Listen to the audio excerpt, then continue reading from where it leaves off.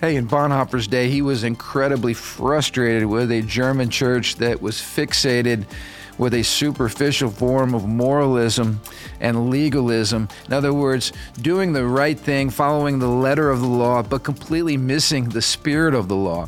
For instance, if somebody came up to a German Christian and they were running, a Jew running from a hostile government, they said, hey, would you be able to hide me in your home? They're after me. They're trying to kill me. They're trying to kill my family. He was concerned that Germans in his day would look at Romans 13 and say, well, the Bible says, and based on an incorrect legalistic interpretation of Scripture, completely omit the greater portion of the law, which is to love God with all your heart and soul and to love your neighbor. This was the kind of church he was dealing with, a church more concerned with their reputation than they were with loving Jesus and doing the right thing. Wow, some great stuff for us to consider today. We're going to take a deep dive into this on our podcast. We hope you'll join us.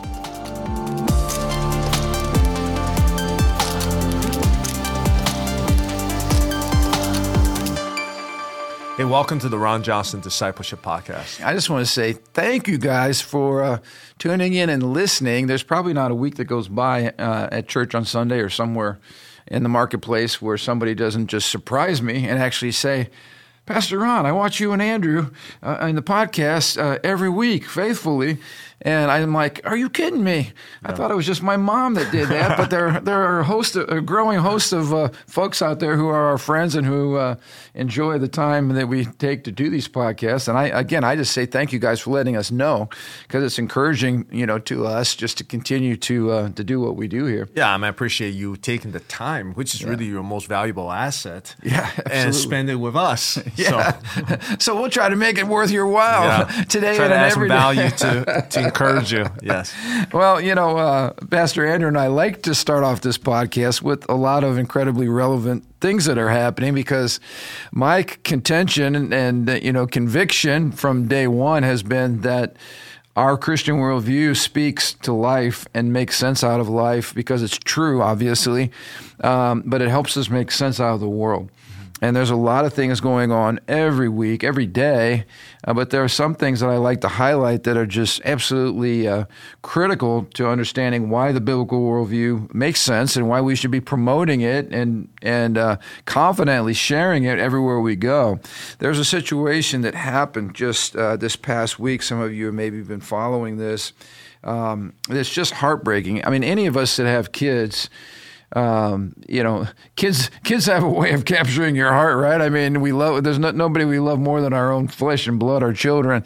And then when your children are sick and they need care, again, you just want to know that they're going to be treated well, they're going to be loved well, they're going to be given the finest care, and I think that's been a hallmark of our American system, right? If our children need some type of medical intervention, then we can go, and that the doctors and the whole system is on our side, and we're all working together for our child's healing.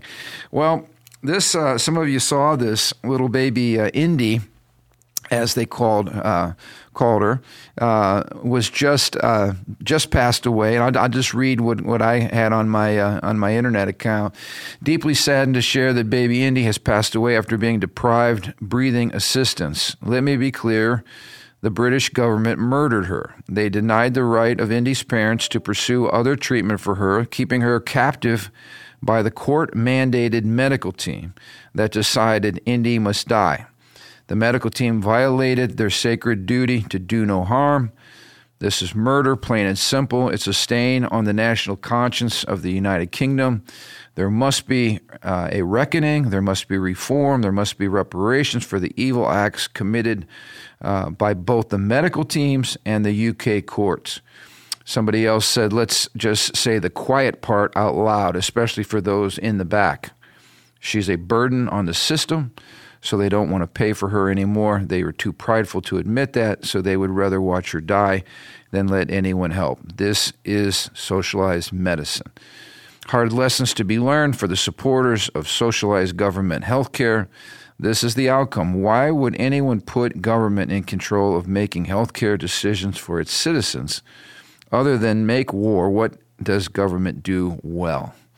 One more I had in here. I think I lost it, but here we go. the decision of the English judges to proceed at 11 a.m. British time with the suspension of life support for little Indy, despite the possibility of a hospital in Rome to provide her with the best palliative therapies and care, despite the granting of Italian citizenship, is a defeat for humanity, for medicine, for science, and for Western civ.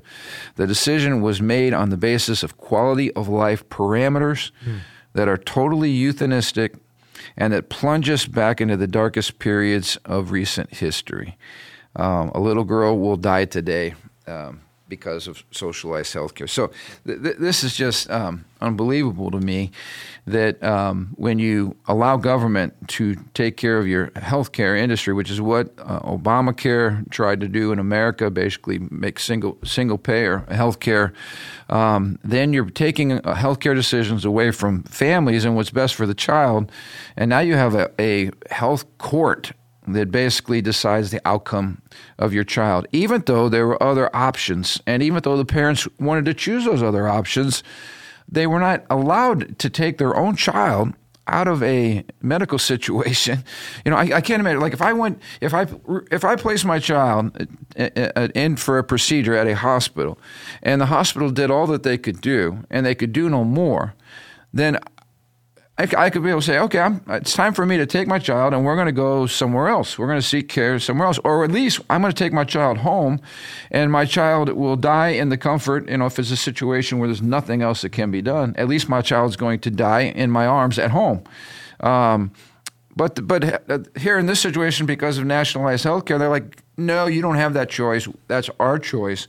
And you're not allowed to take this child out of the hospital.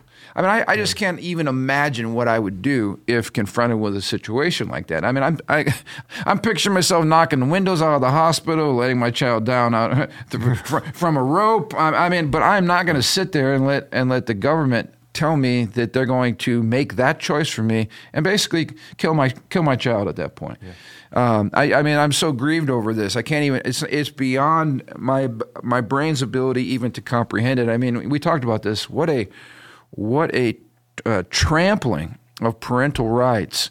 And these decisions, again, are based on rationing. They're based on limited resources. They're not based on the child, the parents, a child made in the image and likeness of God. What's the right thing to do? Treating humanity with dignity and respect, the sanctity of life. I mean, I can go on and on and on. It's just heart-wrenching to me. Yeah, it's one of the person you read off mentioned that we're going back to barbarism, right? Western civ is supposed to promote life, promote a family, that there's human dignity. Yeah. And basically, based on those assessments, I haven't studied the story myself, but based on those assessments, what I'm hearing is that human beings are just another quota, it's just another number, it's just another statistics that you measure by certain parameters. You know, how you like that, your survivability parameter or your cost of living parameters, and you become a number.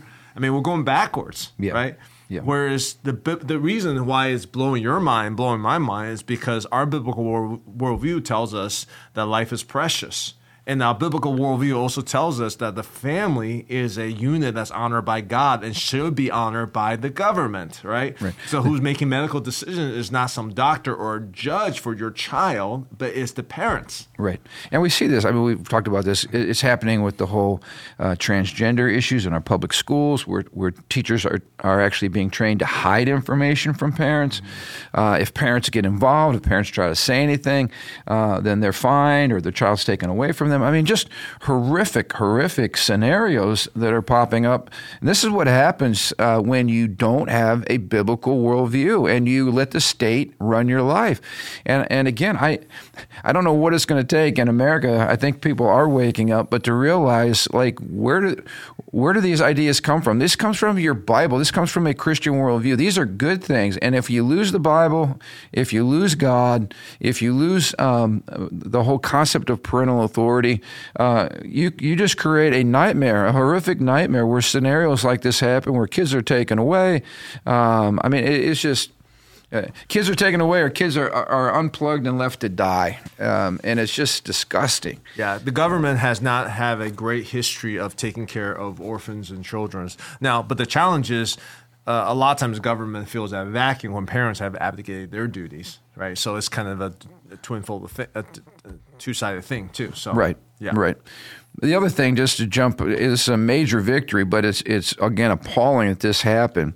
A Finnish parliamentarian and a Protestant church leader have been acquitted over charges of hate speech and violating the nation's statute against, quote, war crimes and crimes against humanity by sharing Bible verses and traditional Christian teachings about sexuality. So hear what we just said here. Because they shared traditional Christian teachings about sexuality, in this case, they question why in the world the church would be supporting an LGBTQ parade promoting sexuality that goes directly against the clear teaching of Scripture. So they simply tweeted a Bible verse, and the fact that tweeting a Bible verse would be brought to trial under the War Crimes and Crimes Against Humanity Act. I mean, this is unbelievable. We're talking here about war crime. We're talking about doing horrific things, torture, murder, horrific acts against humanity that are normally reserved for war, right? War situation, war crimes. We're talking about trying somebody for tweeting a Bible verse under war crimes. I mean, this is how insane most of Europe is. So this was a huge situation. She actually tweeted Romans 1:24-27, a Bible passage that declared the same-sex intercourse is sinful. Anyway, this trial has been going on for I don't know how long, and she finally was vindicated, which is great. She's got a great attitude about it. But I like this. She said, although jubilant over the outcome, Christians say the prosecution exemplifies the phrase, quote, the process is the punishment. So here's the point. Right. You might win in court, but you just spent 3 or 4 years of your life going through hell, going through depositions, paying legal bills, having this cloud hanging over your head, all for tweeting a Bible verse. Because now tweeting a Bible verse is considered a hate crime in some places in the world. I love her commitment, though. She says, whatever the consequences, I will not back down from my biblical convictions. And she said, this has given me a chance to actually share the gospel on national television, in court, to go back to Romans chapter 1, to preach the gospel, to share with people who are asking her for the reasons for why she believes what she believes. Alliance Defending Freedom here again celebrates a global victory for free speech. She said they said Christians have been commissioned to share the good news and spread it to the ends of the earth, and the ability to speak freely is central to this mission. She said, while we celebrate this victory today, there's still work to be done. Now is the time to speak, because the more we are silent, the narrower the space for freedom of speech and religion grows. That's kind of what we talked about, that spiral of silence. If you don't speak now, you keep losing more and more of your liberties before you know it is all gone. You know what? When I heard you said war crimes, this is my thought. It is a war crime because this is the warring between two different kingdoms. That's good. Yeah. And when she spoke out, she basically says, this is the kingdom, this is the dominion of the kingdom of God, and Jesus is reigning and ruling, and we want to take our territory. And the kingdom of this world is saying that's a war crime, because it is a war crime. No, it's a spiritual reflection. It's a spiritual war crime. They are, I don't know if they're trying to, but a reflection of the spiritual warfare that is going on. No, you're exactly right there. But I mean, think about this. Like what Hamas did to the Israeli people. That's war crime. We're talking about chopping off people's heads, raping women, killing babies, torturing grandmas, kidnapping infants. This is what we call war crimes. Sharing Romans, a Bible verse from Romans, and putting it on the same level as a war crime. I mean, are you kidding me? But you're exactly right. This fight for sexual perversion is a battle, and people will destroy you, put you in prison, fine you, throw away the key, because that's how they view sexual perversion. But this person, I think this lady who tweeted that, right? She counted the cost. She was ready for war, and in this process, she's able to advance the God's kingdom and share the word of God. So for her, I mean, she's the example of what it should look like. Yeah. She's a role model. But here's my thing: this poor woman was put through hell simply because the government refused to acknowledge the inalienable right. Number one, for religious freedom and religious conscience. Now, again, why were we so adamant about protecting people's rights during the quote pandemic? Because when you got medical hospitals, your place of employment, whatever, basically saying, get the jab or you lose your job. It doesn't matter if you don't like it. We're telling you, you need to take this shot if you want to work, if you want to travel. We're talking about, all these passports where you had to have proof vaccine passports. Vaccine passports. I mean, if we don't get irate about this stuff, this irritates me that this dear woman, she's made the most of it. But she's lost several years of her life and wasted untold thousands of euros over in their economy, all because government hostility and because government thinks they're the ones making these shots. We have a situation where another family loses their daughter because government thinks it's their job to make those kind of decisions. I mean, it's not government's job to make hardly any decisions in our life, and the more we get government out of our lives, the better our lives are. That's what freedom is all about. Freedom from government. And so it just ticks me off on a what's the word, principle level, a principle level that this would even be allowed. And now this Finnish government is considering taking this to the highest court, so it's not even over, perhaps. But again, at least it's a temporary win for free speech and for religious liberty. Well, it was a unanimous choice, so there was a lot of clarity. I don't know how the courts are structured, that this is absolute violation of freedom of speech. Yeah. Absolutely. So anyway, but you brought out a really good point. This was a war crime. We wrestle not against flesh and blood, but principalities and powers. So much of what's going on behind the scenes, even in America today, is not.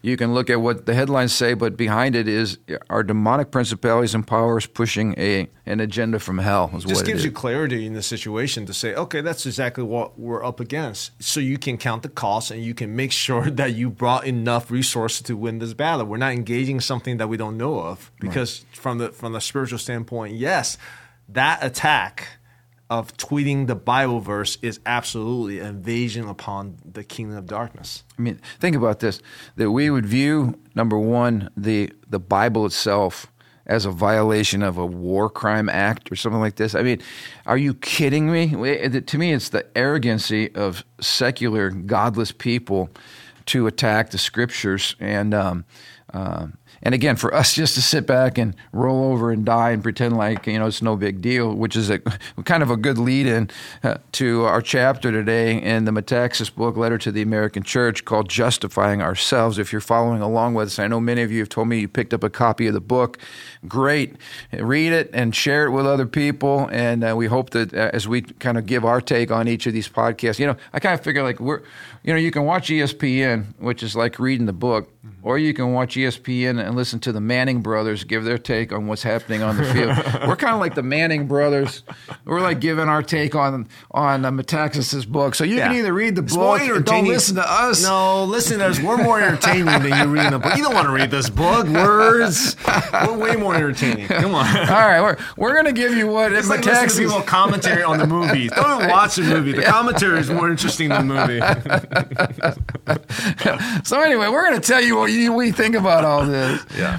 But Metaxas is kind of dealing with exactly what we just talked about, this attempt to justify ourselves before God.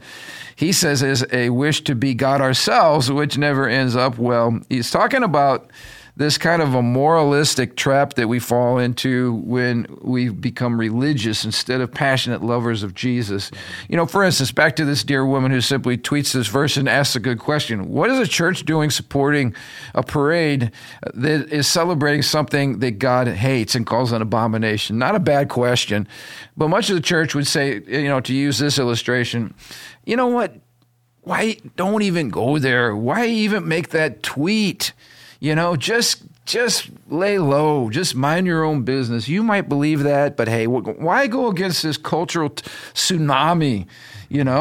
Just be a good Christian and avoid confrontation. After all, God knows your heart. And that's what Metaxas, he's talking about the church in Germany and what Bonhoeffer was dealing with.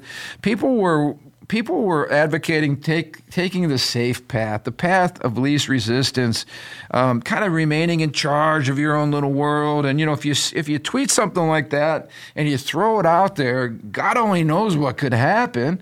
So let's just lay low, like he says, keep our noses clean, take the moralistic approach. He gives the example of the Pharisees who they tithe their mint and their herbs, but Jesus said, you're going through the rituals. You're saying you believe in tithing, and that's great, and you're practicing it, but you're missing the whole heart behind the command. Mm-hmm. So you're keeping the command, but missing the substance of the command. You got the shell, but you're missing the substance. Mm-hmm. And he goes on, he says, when you treat God as the harsh judge, it causes you to live out of fear and not love. All you're concerned with is giving him his talent back. And of course, he's making an allusion here to the parable of the talents. And I like his take on it. I'm talking about Bonhoeffer here. I had never looked at this. He said basically that the man who buried his talent did so because he had a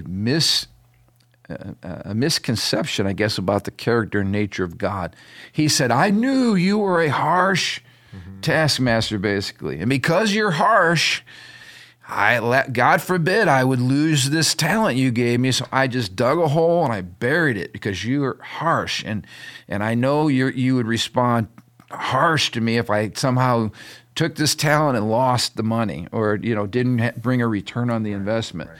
And his Bonhoeffer's take is because this guy had a wrong conception of the character of God, instead of being a loving father, being a harsh taskmaster, that's what caused him to bury his talents and simply to give back in a legalistic kind of religious way, instead of saying, hey, my master's given me this talent.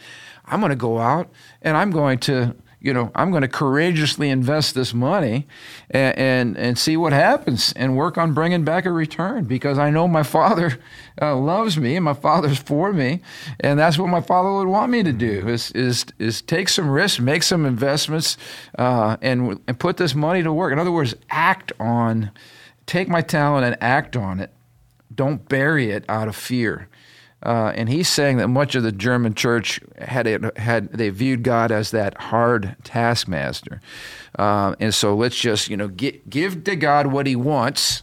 We'll go to church, we'll pay our tithes, we'll do all the external religious things to please God, but we're not doing it out of a passionate love for God. We're really doing it out of a fear of maybe failure, a fear of God not being happy with us or something like that. Yeah, it's interesting. His take is when you view God as the harsh landlord or master, you are going to get a harsh master and a landlord. Yeah. Because even when the master came back, he says, you know that I'm harsh. Why wouldn't you multiply this talent? Yep.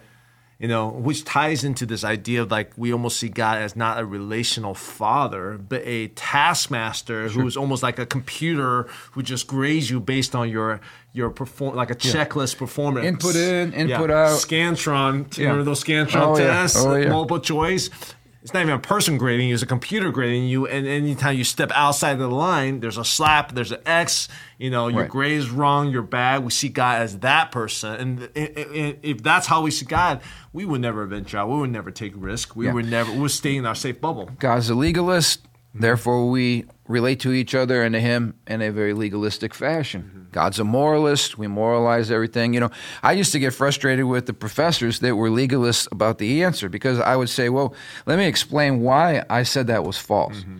And if a student came to me and explained why and told me the rationale and how they interpreted my question, I go, okay, well, I'm tracking with you. So we basically said the same thing. We just came at it from a different perspective. So I'll give you that. I'll give you true that. and false because of that reason. Yeah, but if the teacher's like, no, well, sorry, no, and you have that robotic approach, which is very legalistic without even listening to the answer. That frustrated the daylights out of me. And I think that's why Bonhoeffer's saying, hey, guys, you're wanting to look good. You're wanting to appeal to God on the basis of your outward performance, but God's a God that goes after the heart. He goes after the motive. He's not, Metaxas said, Bonhoeffer's writings in his book on ethics, he made this statement. He goes, God's not concerned with your success. He's concerned with your obedience. In other words, it doesn't matter if your church looks successful on the outside if you're not obeying God, doing the radical things that your culture and the time in which you live, the radical things that's demanded of you. And sometimes those things are not easy to do. He says, it's the job of the church to counter the state if the state's actions are evil. And he said, the German church cooperated with the Nazi authorities using Romans 13 as the justification. It was not their job to argue or to resist anything that was going on because, Romans 13 says basically that's not our lane. And so therefore we're just going to stay out. We'll keep doing our Bible studies. We'll keep showing up for church. We'll keep doing the Christian thing. We have the shell of Christianity, but the heart, the essence is gone. And but we're legalists. We're looking good on the outside, and we're quoting Bible verses while we simply don't do anything. And I like this phrase. He said, we have theologically restrained objections. He said, really, when you have a theologically restrained objection, are you really concerned about what's happening, for instance, to the Jewish people, and you're hiding behind your theologically restrained objections? He says, really, at that point, you're concerned more with your theological purity than you are with the gospel, with the call of Jesus to do what's right, and to care for your neighbor and to love your neighbor. And again, I think about the example we gave of the moralist, the medical courtroom judges who simply say we're going to pull the plug on a little girl and let her die. Based on whatever other extraneous arguments that are made. That to me, again, is missing the essence of medicine. What is the purpose of medicine? It's to preserve life, to heal life, to maintain life, not to take life. So again, you have all these doctors with all these degrees and all this medical hoopla around you, but at the end of the day, you cannot even figure out the fact that you exist to save that little girl, not to kill that little girl. Yeah. And again, that's what's going on in Hitler's Germany at the time.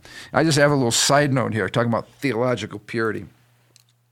Every now and then you come across these articles on social media that say something like this, we can't support Hillsong music or Bethel music or Maverick City music because when we buy one of their CDs, we're supporting doctrinal impurity, because somewhere somebody read that somebody from that ministry or organization practiced something that they felt like was not biblical. And usually it's all hearsay. I always ask people, did you go talk to the leader of that movement?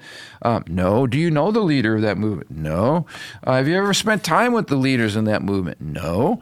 But now, because of some theological purity argument, you're not going to listen to a great song. Like Hillsong has been producing music for how many decades now? And it's outstanding music, and it's theologically accurate music. They're not singing heretical things, but because somebody in the movement had a moral failure, or somebody in the movement,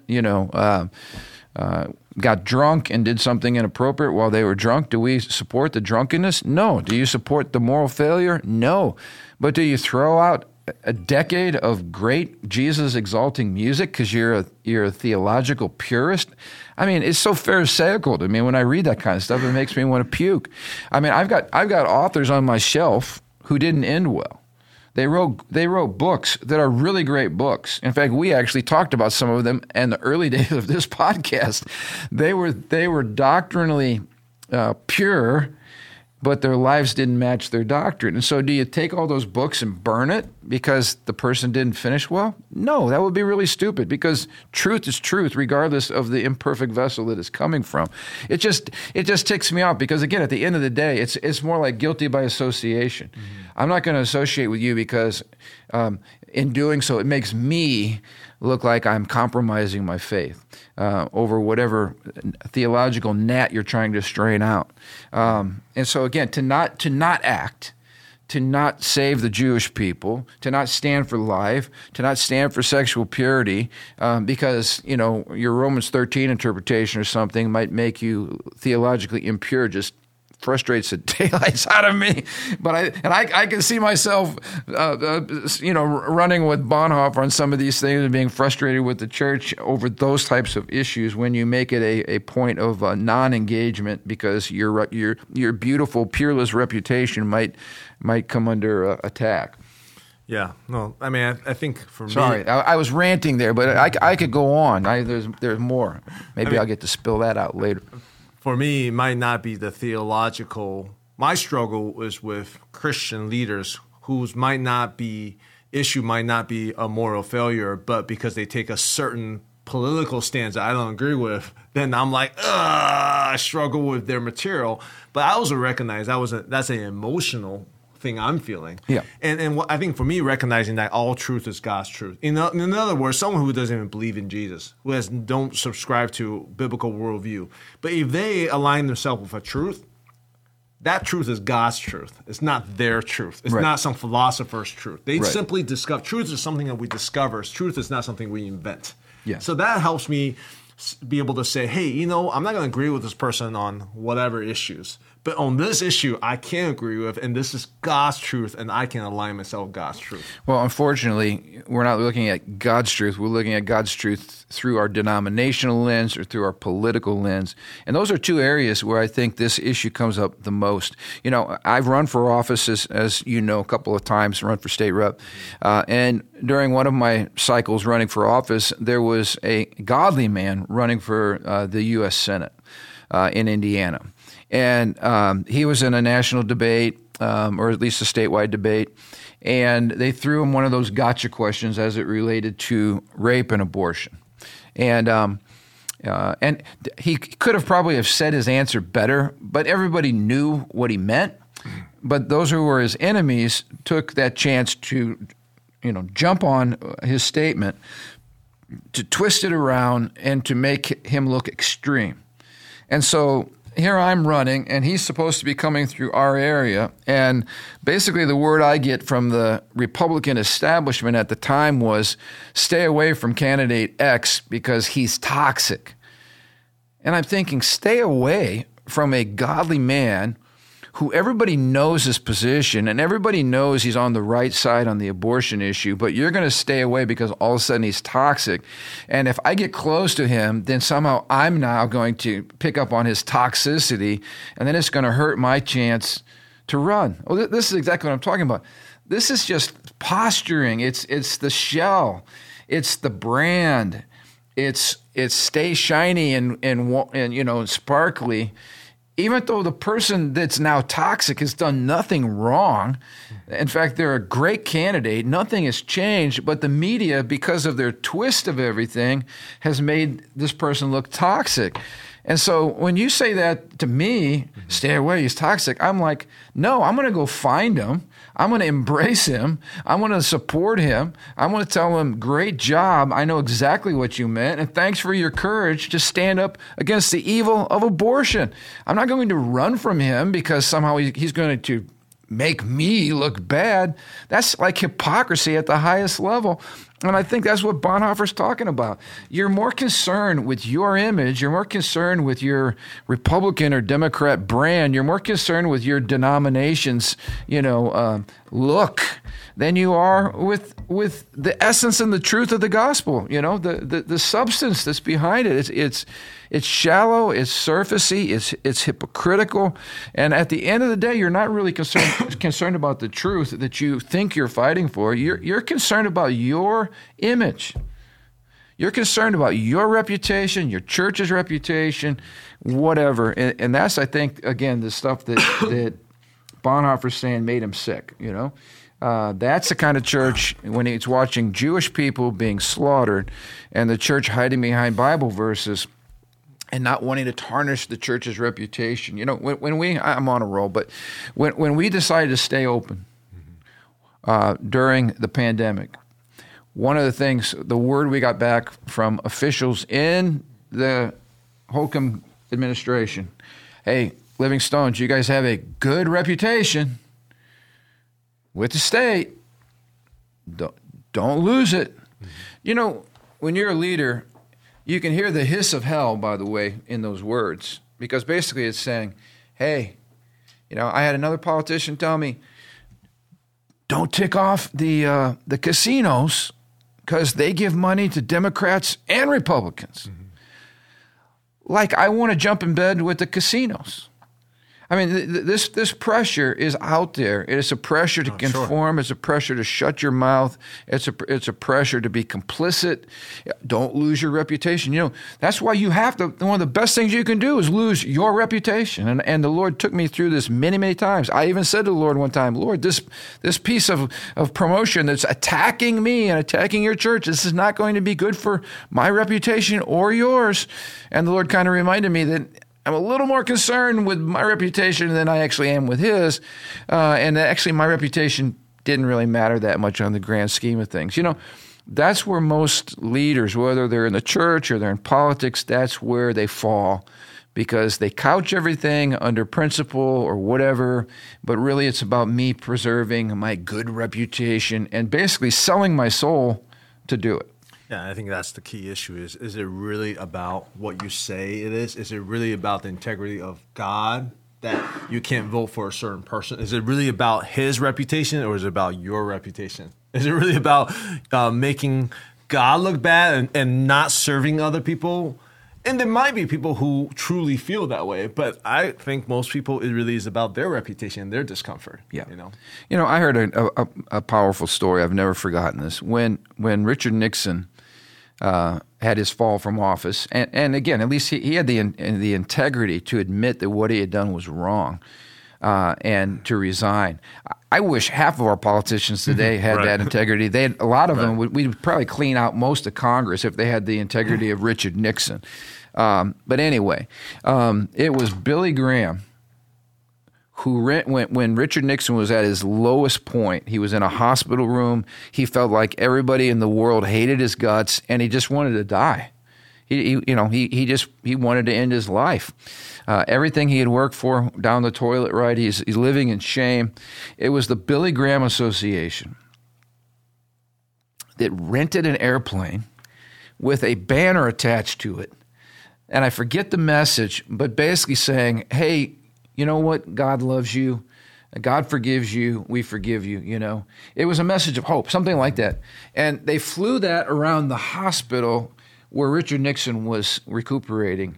And the staff actually pushed the bed that Richard Nixon was laying in, pushed it over to the window so that he could see that message. Mm-hmm. And then, of course, Billy Graham himself came to the hospital and ministered to the former president. Billy Graham was not concerned at that point with his reputation. Nobody wanted to touch Nixon, right? He was damaged goods. Mm-hmm. But Billy Graham didn't care about his reputation. He cared about Jesus' reputation. And that's what I'm talking about. He went and associated with somebody who was at his lowest point. You know, those are the kind of friends you want in your life. When you're at your lowest point, do they view you as toxic, or do they view you as somebody for whom Christ died and they're going to love you because Jesus loves you at your lowest point? Yeah. I don't know about you, but I would like a church full of people that are going to love me on my worst day and not be afraid of associating with me because of the name of the gospel or the purity of their theological reputation, blah, blah, blah, blah, blah. Those are the kind of friends that I'm looking for. Right. Let's get to a really thorny issue. Are you hiding a Jew in your basement? Because this was really what was going on. He brings up an incredible theological, conundrum here on the issue of ethics. Let's say a desperate Jew comes to you during Hitler's regime, knocks on your door and says, Pastor Andrew, I know you're a man of God. Would you please let us come into your home? Could we hide out in your home? They're after us. They're trying to catch us and kill us. What do you do at that point? It's technically illegal, right, to house Jews. Yeah. So do you go back to Romans 13 and say, you know what? I would love to hide you, but I'm a Christian, and Romans 13, says it would be a sin if I didn't obey the government. Or do you go, all right, come, and then later the Nazi informants are knocking on your door, the Gestapo's on your door, and they say, hey, and I love the subtlety of the way the devil works. They won't say, hey, are you hiding Jews in your basement? They're going to give you a way out. So they're going to say, has one of those nasty Jews imposed himself or herself upon you to put you in a bad situation where you compromised and allowed them to come into your basement, even though you knew that this was the wrong thing to do? If so, please tell us, and we will evict these nasty Jewish people from your basement for imposing themselves upon you. And at that point, we deal with the whole issue of what is the truth? When do you tell the truth? Is it ever right to lie? And these are some really thorny issues for many Christians. Like the moralist, the legalist will say it's always wrong to lie. Right.